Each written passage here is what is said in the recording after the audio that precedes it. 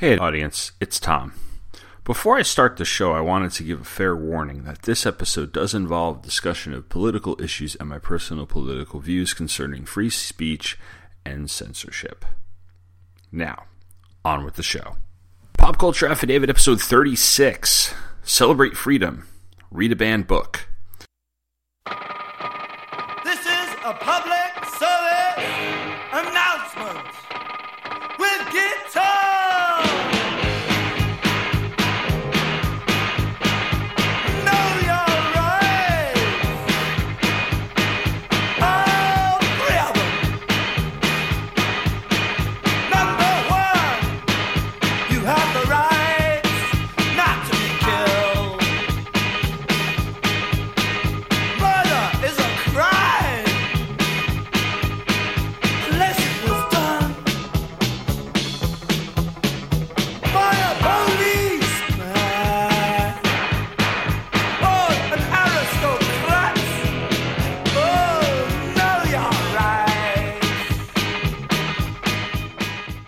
Do you know why books such as this are so important?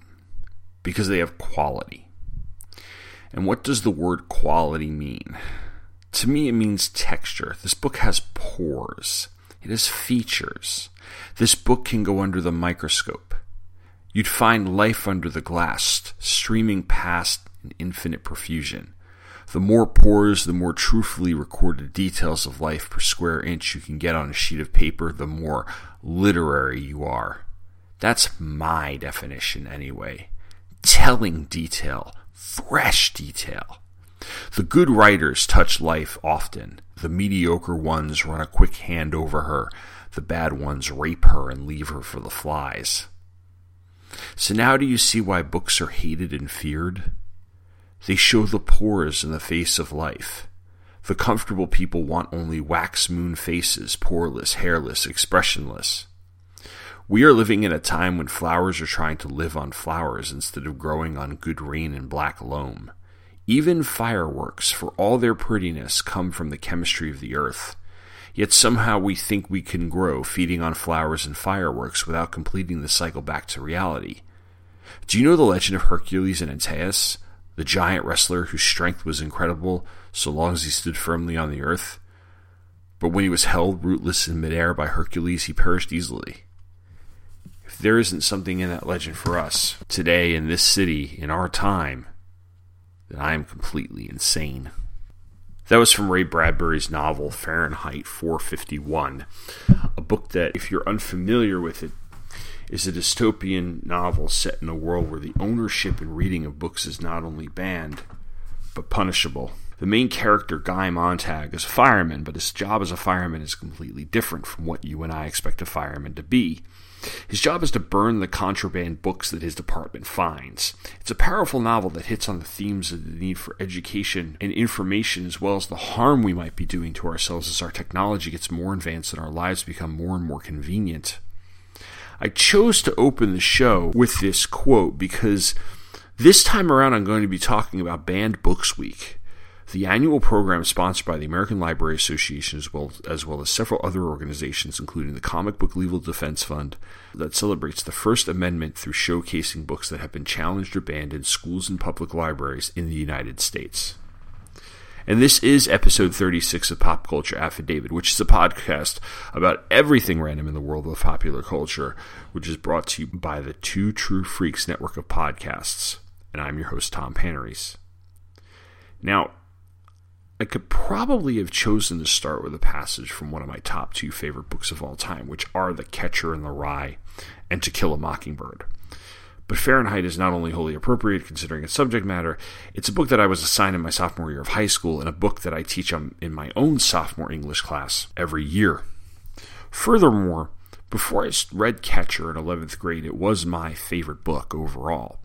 We read it sometime during the winter of that year, which was the 92-93 school year, and if I recall correctly, it was between Ethan Frome and Elie Wiesel's Night, another book that I teach every year. I was one of those students who pretty much just liked about everything that I read in high school, with a few notable exceptions. Funny enough, Edith Wharton's Ethan Frome was one of those exceptions. But anyway, it's possible that I liked Fahrenheit because it got the taste of Frome out of my mouth, but I think it's more that it was in my science fiction wheelhouse, and it's a damn good book if you haven't read it, to be completely honest with you. But I come here not to talk just about the Bradbury novel, although that would be a great podcast episode in itself. In fact, I'd love to do just a flat-out books and literature podcast episodes at somewhere down the line. Banned Books Week is every year in September, usually the last full week of September. And I usually share some details about books that my students love or that my students will read that were challenged or banned in recent history. The Harry Potter series is one of the more ridiculous, as is the Captain Underpants series, which has been one of the most, if not the most challenged series of books in recent years. And as I was looking through the list of banned books that the ALA provides, I started to see a lot of titles that I had read both in junior high and high school.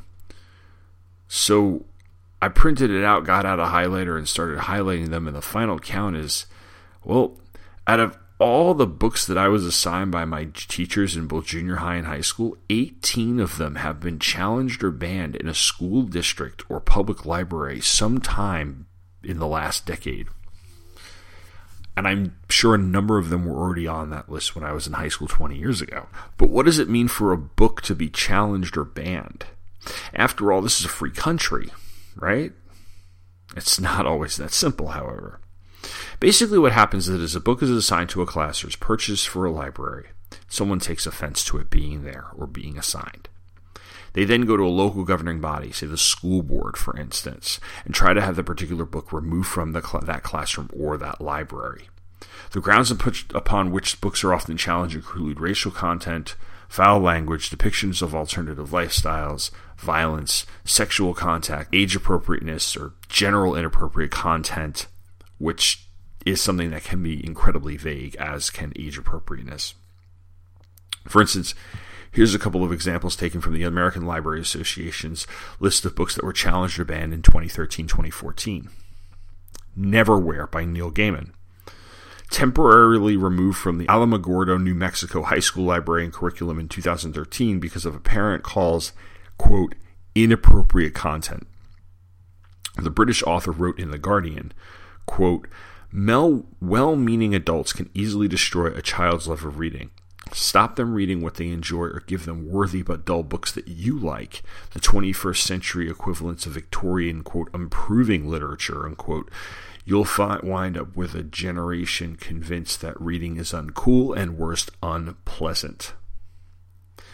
Another one, we have Persepolis, the story of a childhood by Marjane Satrapi. I'm probably butchering that name, I apologize. This, of course, is a very famous graphic novel of recent years, removed via a district directive from all Chicago, Illinois public schools in 2013 due to, quote, graphic illustrations and language and concerns about, quote, developmental preparedness and, quote, student readiness. 7th and 11th grade students study the graphic novel about the author's experience growing up in Iran during the Iranian Revolution as part of Chicago Public Schools' literacy content framework. As the news spread of the directive, students mobilized a media campaign in opposition to, quote, banning a book that's all about the freedom of speech. Students took to their Facebook and Twitter accounts, checked out all library copies of the book, wrote blogs, sent emails, wrote investigative articles for the student newspaper, contacted the author, staged protests, and appeared on local radio and television programs. Eventually, the school issued a letter telling high school principals to disregard the earlier order to pull the book. The book was the New York Times notable book, a Time Magazine Best Comics of the Year, and a San Francisco Chronicle and Los Angeles Times bestseller. A film version was nominated for Best Animated Feature at the 80th Academy Awards in 2007. Another one that has that's on this list here that I wanted to bring up, I was actually bringing it up in class today when I was talking to my students, Anne Frank, The Diary of a Young Girl, Diary of Anne Frank, which a lot of us are familiar with because we read it in junior high. Challenged but retained in the Northville, Michigan middle schools in 2013, despite anatomical descriptions in the book. Before the school district's vote, 10 free speech organizations signed a letter urging Northville School District to keep the book.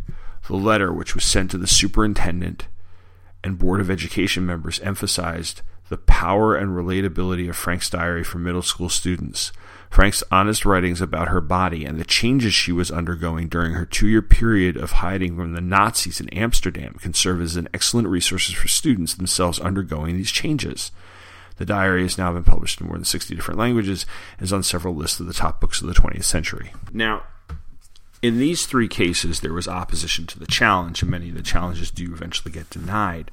I've never had this personally happen to me. I think the only time I've ever had something objected to is in one of my classes was the time a student's mother did not want her to read Albert Camus' The Stranger for a summer reading assignment and asked for, and thankfully there was another novel that we were reading as well, and I just said, well, just read the other novel and don't worry about it. But I have had 2 colleagues who have dealt with challenges exactly like these. The first was a fellow teacher of mine, English teacher of mine, who was teaching a young adult novel called Feed. That's a dystopian science fiction young adult novel that has its fair share of sex and foul language, which a lot of the dystopian YA pieces tend to have these days. A parent challenged the book despite prior notice about the book's being sent home. He sent home a notice about the book having foul language and things. The challenge actually went to the school board. It was unsuccessful because the book is still on the curriculum. Much to some students' chagrin, I've heard mixed reviews of it, but that's a matter of opinion as far as whether or not you like the book, not whether or not it should be removed from schools. The other challenge that I know of personally was a colleague of mine who was co-teaching an AP U.S. History and an AP English course. One of his books assigned was Howard Zinn's A People's History of the United States. The book wasn't the actual textbook for the class. It was a supplemental reading piece. The textbook was something that Prentice Hall published, like America, Our Country. It's your typical high school history textbook. But Zinn's book was a supplemental work, and the book also came with, when he assigned the book, he assigned a counterpoint work, one that actually directly addresses and criticizes Zinn's book. So you had a supplemental piece that was an alternative look at American history, a different look at American history, and then a piece that directly addressed and made criticisms of that alternative look at American history. That sounds pretty balanced to me, right? Well, nevertheless, the person protesting the book referred to it as, quote, un-American leftist propaganda. Funny enough, the challenge was not brought forward by anyone in his actual class or in the school, just by people in the community who felt the need to police the content of the schools and libraries. In fact, one of those people who brought the complaint was connected to a website that focused on, and I quote, combating the fear and loathing of the white race, end quote. From what I understand, that challenge was not a winner either. Now, it's when someone decides that he or she doesn't want anyone to read a book that I tend to get more than a little testy, especially when they are coming from a place that has an obvious absence of understanding of the true content or context of a work of literature, or when they're obviously promoting an agenda and disguising it in some sort of quote-unquote concern for children. I personally am a parent of a 7-year-old boy, so that I know what it means to make judgment calls about things such as age appropriateness when you're talking about reading material or any sort of entertainment. Brett's the type of kid who will want to watch anything, to be honest with you, but at 7 years old, he's not exactly ready for anything and everything. I mean, I'm going to obviously have to hold off on showing him The Exorcist for a few more years, right? But in all seriousness, part of my job as a parent is to keep an eye on what he's exposed to, and I still believe that if he's reading something or if he picks up something that might be a little too old for him, I tell him maybe we want to wait on that. But I also believe that as he gets older, my job is also to be there while he makes those choices for himself. My parents are pretty conservative people, to be honest with you, but that didn't seem to extend to what I read and for the most part what I watched. I mean, granted, they thought my watching Platoon at the age of 10 was inappropriate, and that's why I didn't see it for years. And if you listen to my episode of In Country about that movie, you'll see how I understand that all these years later. But they never stopped me from taking their copy of It off the shelves between the summer of 7th and 8th grade. And I consider that a very important moment in my life because It, as I said way back in like the second episode of this podcast series, really was the first wholly adult novel, in a sense, that I read. It's also why I skipped over anything that would have been considered young adult or YA at the time, but then again, YA back in 1990 was not what it is now, so I don't think I would have really been missing anything. Anyway, I say this to get to the point that when Brett's old enough to read these things, I'd rather him read them and talk about them honestly with me rather than having my be overprotective and prohibitive. Furthermore, I'd never want to turn to somebody else and say, well, I don't want your kids reading this, which is basically what happened in the former case regarding Feed that I mentioned. And honestly, the article in our local paper that had the interview with the parents showed her be a bit of a, how do you say nutcase in a nice way? The case with the Howard Zinn book is one where you've got someone who's not even affiliated with the class of the schools pushing something because he has a specific political agenda. And not only that, he's obviously too narrow-minded to see why his argument itself is false. You may completely disagree what Howard Zinn presents in A People's History of the United States. And there are certainly parts of it that I found were stretching a little too much, as well as parts that were quite honestly kind of dry. But if you look at how it was being used in that course as a piece of supplemental material that was going to be critically analyzed and criticized by anyone who wanted to criticize it, I don't see where you can disagree with its use. The teacher was clearly using it as a way to think critically about American history, and then he was asking students to think critically about the book. If that's not truly a history class, I honestly don't know what is. And that's why Banned Book Week basically exists. And it's why I put this episode together, because I think it's worth celebrating. I personally consider the First Amendment to the Constitution one of the most important parts of our country's founding philosophy.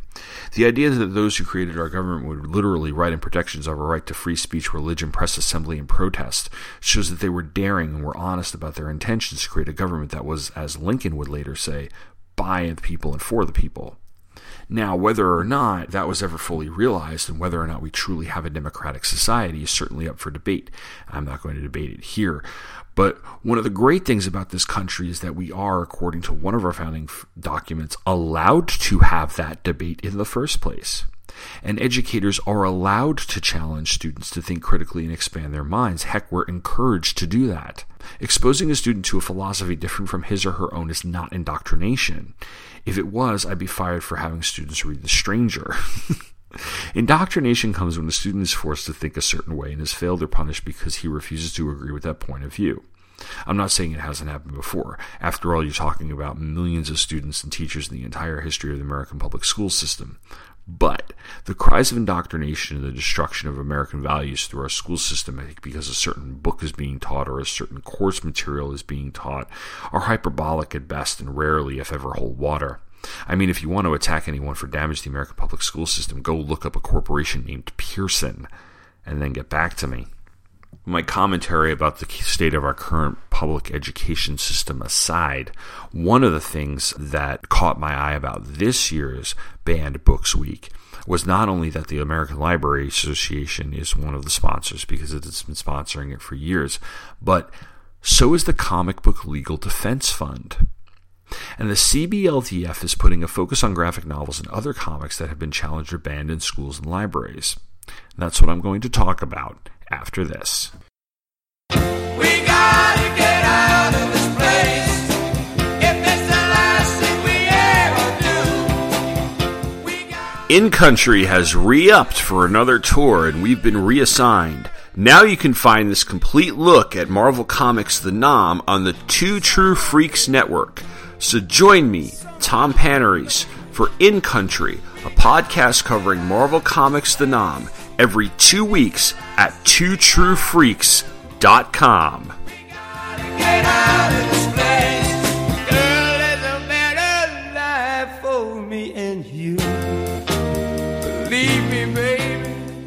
So, in case you're not familiar with the Comic Book Legal Defense Fund, it is an organization that advocates for free speech and the protection of the right of comic book stores and libraries to stock comics and graphic novels. When a book is challenged in the matter that I described in the first part of the episode, CBLDF is one of the organizations that will provide resources for the school or the library's defense. In addition, they provide a number of resources to help everyone from parents to educators to librarians that advocate for the fight against censorship, as well as offer other resources. When I was at the Baltimore Comic-Con a couple of weeks ago, I spent some time at their booth and picked up some of their free resources, which were all in the form of comic books, and it's where I also bought my copy of Paul Pope's 100%, which I had signed. What I picked up was a free comic book day leftover entitled Help the CBLDF Defend Comics, and has stories about free speech and the history of comics code. This, by the way, was also the topic of the panel that I attended that Saturday. Jim Starlin sat and talked about the challenge he faced under the code when he was writing in the 1970s, especially on the comic Warlock. And what the discussion became was how the code's decline and eventual extinction came about. I actually had intended to include the entire panel in the episode, but even though I was sitting near the front of the room, I later discovered my audio was pretty terrible. But I did find the topic interesting because I've read so much about the creation of the code in the early days, as well as when Marvel published those drug issues of Spider-Man without the code, but not much about it when I was in my comic collecting heyday of the 80s and 90s. Basically, part of what killed the code was the direct market. The direct market titles didn't need to be code approved because they weren't going on a newsstand, and the code itself was eventually watered down due to the changing times and tastes in the audience and efforts to make the language less harsh on the comic book industry. I actually intend to do a longer show about the comics code one day. We'll probably try to get an interview with somebody from the CBLDF because this topic is, like I said, really fascinating, especially when you go on the stuff that we all know about Vertimon's seduction of the innocent and the very, very early days of the code. But two of the other publications that I picked up were a Banned Books Week comic. I'll get to that in a second. And then there was one called Raising a Reader. And this is basically a parent's guide to getting their kids into comics and graphic novels, the educational value of those reading materials, and what is considered age appropriate for certain ages. It's a nicely packaged guide, especially for those parents who aren't comics readers and collectors and who might still be under the impression that comic books are for kids. It was free, and there's a free electronic version available on the CBLDF website. I'll make sure I link to that in the show notes. The Celebrate Banned Books Week comic is a handbook for those who want to participate in some way in Banned Books Week and covers everything from why books are still censored, challenged, or banned to information on specific cases. I thought I'd take some time to highlight some of the more frequently challenged and banned comics so that we can at least get an idea of what comics are being challenged and why. I already mentioned Persepolis earlier in the episode, so I'll skip that one. And I'll highlight three most of you guys who are listening are probably familiar with. And because I'm lazy, I'm going to go read exactly what's in the CBLDF guide. First, we have Bone by Jeff Smith, which actually was the 10th most challenged book of 2013-2014. The location of key challenges are various, and the reasons challenged are drugs, alcohol, smoking, political viewpoint, racism, and violence. Although considered a modern comics classic that's delighted millions of readers all over the world, Bone is also one of the most commonly challenged books in American libraries. In April 2010, a Minnesota parent petitioned for the series removal from her son's school library over images she believed to be promoting drinking and smoking. The challenge was ultimately rejected by a 10-1 vote. In 2011, the entire series was removed from classrooms and districts in a New Mexico district with no oversight or review process. In early 2014, the ALA's Office of Intellectual Freedom posted their annual list of the 10 most challenged books. The list had many of the usual suspects and one not-so-usual suspect, which was Bone. Bone secured the rank of 10th most challenged book of the year for, quote, political viewpoint, racism, violence. Two of the challenges to put Bone on the ALA's list took place in Texas, but both school districts reviewed the books and opted to keep the series. Next up, we have what is basically a modern-day comics classic, something we've all at least heard of, if not read, and that is The Sandman by Neil Gaiman. Location of key challenge, various, reason challenge, anti-family themes, offensive language, unsuited for age groups. Launched in 1989, The Sandman was a 75-issue comic book series that chronicled the misadventures, struggles, and complex relationships among 7 mystical siblings. The series was released by DC Comics and became the flagship title for DC's Vertigo line. The series earned 9 Eisner Awards and 3 Harvey Awards, and it was the first graphic novel to win a World Fantasy Award when it was named Best Short Story in 1991. Despite its many accolades, Neil Gaiman's The Sandman was listed as one of the top banned and challenged graphic novels in 2010 by the American Library Association. The comic book series and graphic novels have been challenged and banned in libraries since its publication. Most often, opposition to the series has arisen when it has been shelved in the young adult section of the library. And finally, the last one I wanted to bring up here is Watchmen. Yes, Watchmen by Alan Moore and Dave Gibbons. If it's not number one on the greatest graphic novels or comic stories of all times, it's number two behind Dark Knight, but it is also challenged. The location of key challenges is various. The reason challenged is unsuited to age group. Watchmen received a Hugo Award in 1988 and was instrumental in garnering more respect and shelf space for comics and graphic novels in libraries and mainstream bookstores. The inclusion of Watchmen in school library collections has been challenged by parents at least twice, according to the American Library Association's Office for Intellectual Freedom. There is no media coverage of these challenges to be found online, but OIF helpfully provided a few more details from their database. The first Watchmen complaint at a school in Harrisonburg, Virginia, which is just an hour away from where I'm sitting right now, was reported in 2001. OIF removes specific identifying details from the information it releases to the public, but the high school library in Harrisonburg holds a copy of the book, so it appears the challenge was unsuccessful. The second challenge took place at a school serving grades 6 to 12 in Florida, but the city and outcome are unknown. And like I said, I just wanted to put up some examples of how comic books have been banned nowadays as opposed to the way they were in the 50s, which we've all seen in documentaries and other things. I'm going to take another break here, and when I get back, I'm going to take a look at books again. I'm going to be back to books. I'm going to talk about 3 of my favorite books that are on the frequently banned and challenged list, why they're on that list, and, well, why I like them so much and encourage you to go out and read them if you haven't. So stick around. This is an imaginary podcast, which may never have happened. The Shortbox Showcase. But then again may have. About a father and daughter. I'm Professor Allen. And I'm Emily. Who came from Ohio and talked about comics. Walking Dead. Tintin. Black Lightning. White Tiger. It tells of their rise to glory, when the great guests were yet to be booked. Let's put it this way, Shogun Warriors wasn't going to win any Eisners. And the great feats of editing not yet performed. This is Ultra 7, this is Ultraman Jack, and this Ultraman Taro, and this Ultraman Leo, and this of how they spoke at length. This continuity is really the brainchild of nitpicking nerds the world over. But to be fair, the best kind of confession is the Force confession. And reviewed in brief tales that explore creatively the bounds of a given character's history. Red Sun is wonderful with a very strange ending. Of brilliant creators before their fall from grace.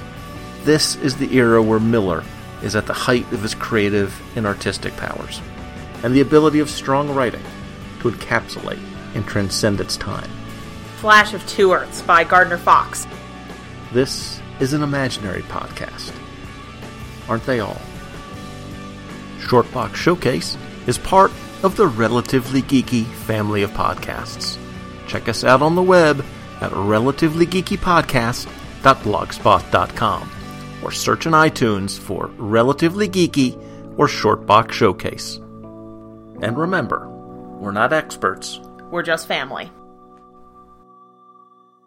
So, like I said, I was going through the list of titles challenged from 2004 to 2011, and I discovered that 18 of the books on that list were books that teachers had assigned to me in either junior high school or high school.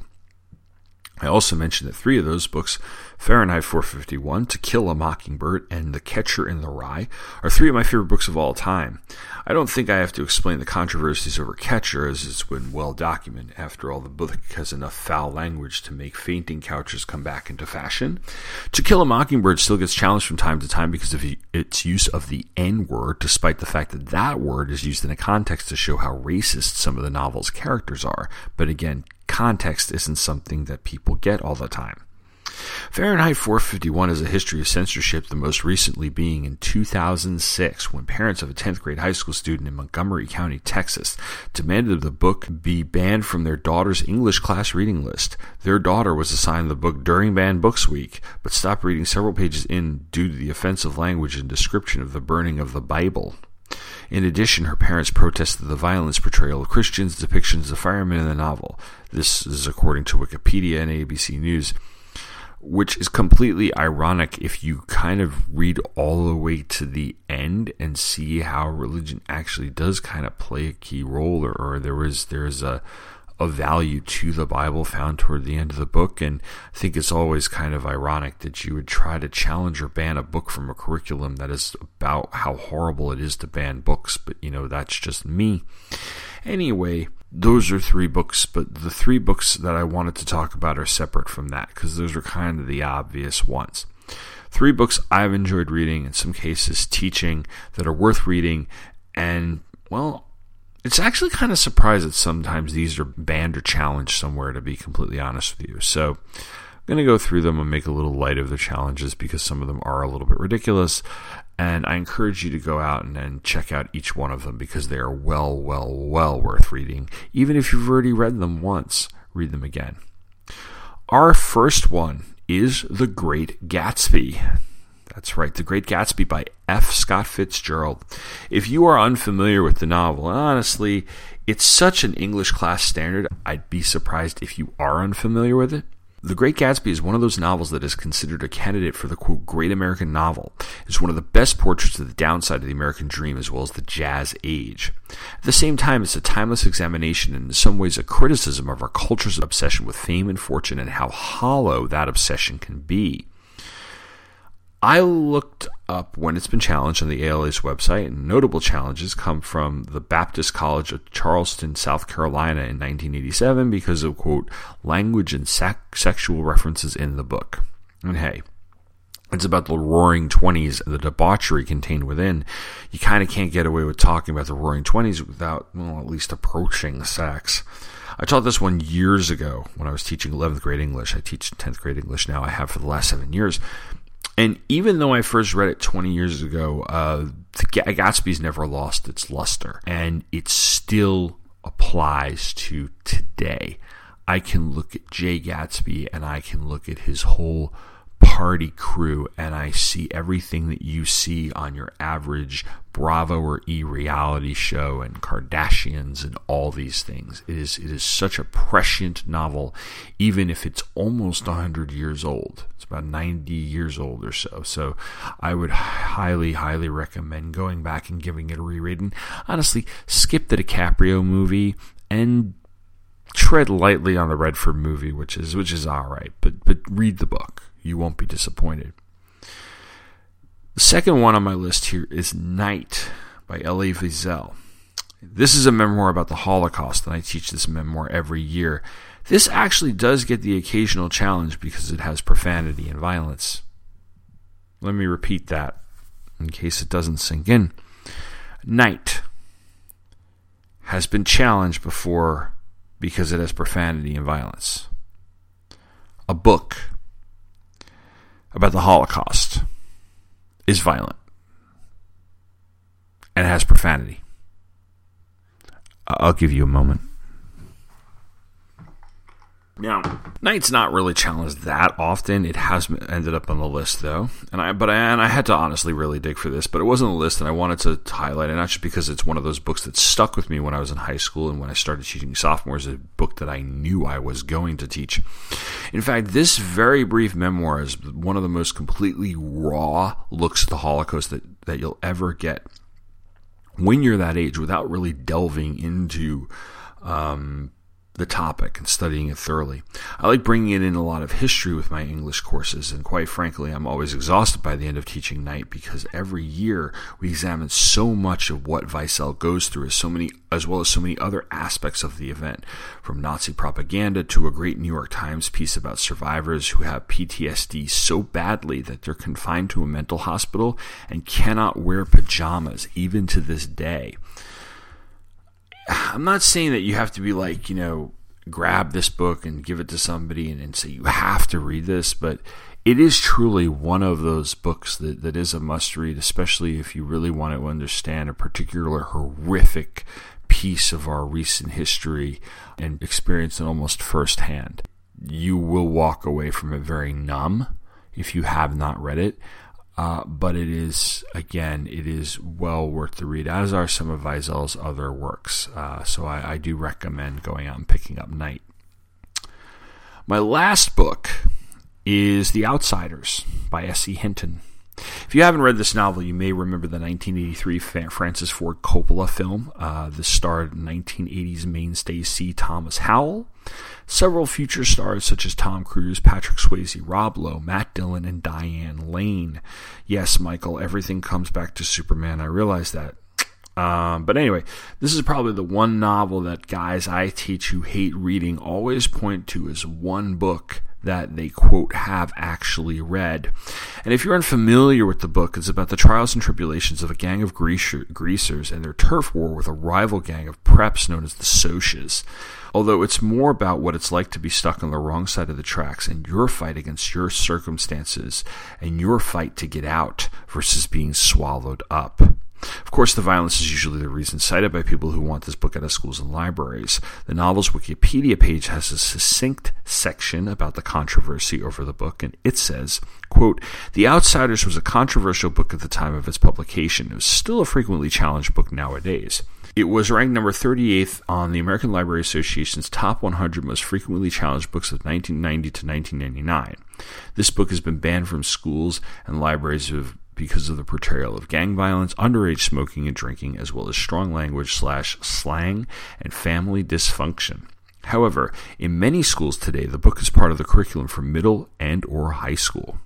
And honestly, it is a great book. It's one of those pieces. It's like an anomaly in a middle school English class where you're like, wow, you do kind of, they're like, wow, this is literature. This is so good. It's kind of the way that like I'll look at like West Side Story and sit through that and be like, this is so good when it's a Broadway musical, which I'm not a huge fan of Broadway musicals, and B, based on one of my least favorite plays of all time, which is Romeo and Juliet. I loathe Romeo and Juliet. Don't get me started on Romeo and Juliet.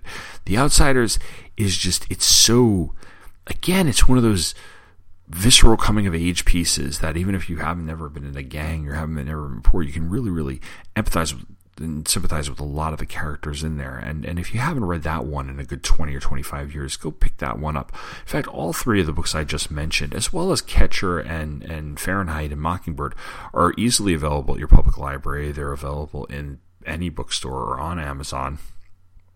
Mockingbird is probably the longest of that. I think Mockingbird runs about 250-300 pages, but Fahrenheit, Night, The Outsiders, and Gatsby all run, they're pretty slim. They all run between 120 to 200 pages. I mean, they're very long.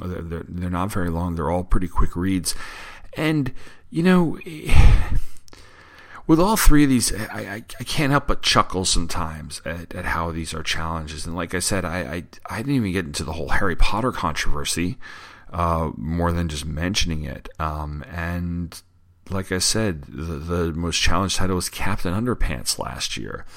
I mean, a kid's book because it had offensive language or was unsuited for a group and there had violence. I mean, that was the book that was challenged. And it's not a series that I'm very often, I don't really read. And my son's never read it because we haven't been interested. But my students, I told them, and they were like, I loved those books when I was a kid. So again, I mean, the poetry of Shel Silverstein, A Light in the Attic, has been challenged in libraries. It's just, we all make decisions as readers, and we all make decisions as parents. And to me, they're very personal choices that, unless they are irreparably harmful to another person, should be personal choices. When you start trying to dictate through censorship, well, then that's when panaries smash, But seriously, I encourage you to check out the list of banned books and challenged books. Check out what the Comic Book Legal Defense Fund and the American Library Association do for Banned Books Week. I encourage you to go to your local library and check out at least one of the books that's on that list and read it, especially if it's one you haven't read since you were in junior high or high school. You'll find you get different perspectives on the old literature that you read 20 years later because you have a much more different perspective on life, to be honest with you. And you might rediscover something that you haven't thought about in years.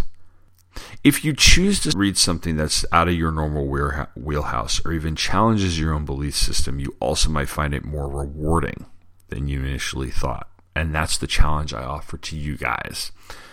This is a very short episode, I realize. I threw it together a week after my Baltimore Comic-Con episode, and I certainly enjoyed interacting with, having a quick conversation with a couple of people from CBLDF when I was at the booth and going to the panel that I went to. They sponsor some good stuff every year, and I'm hoping to see them again next year, maybe go a little more in depth for a Banned Book Weeks episode. But as for me, I will be back in October. I will have episode 37 of the show, which will be another part of my 1994, the most important year of the 90s series, and we'll cover, well, the only thing I could possibly cover for episode 37 of this show. Plus, I will have with me a highly exalted special guest. Yes, His Excellency, Trentus Magnus, shall be coming by to discuss what else? Clerks. Until then, take care and thanks for listening.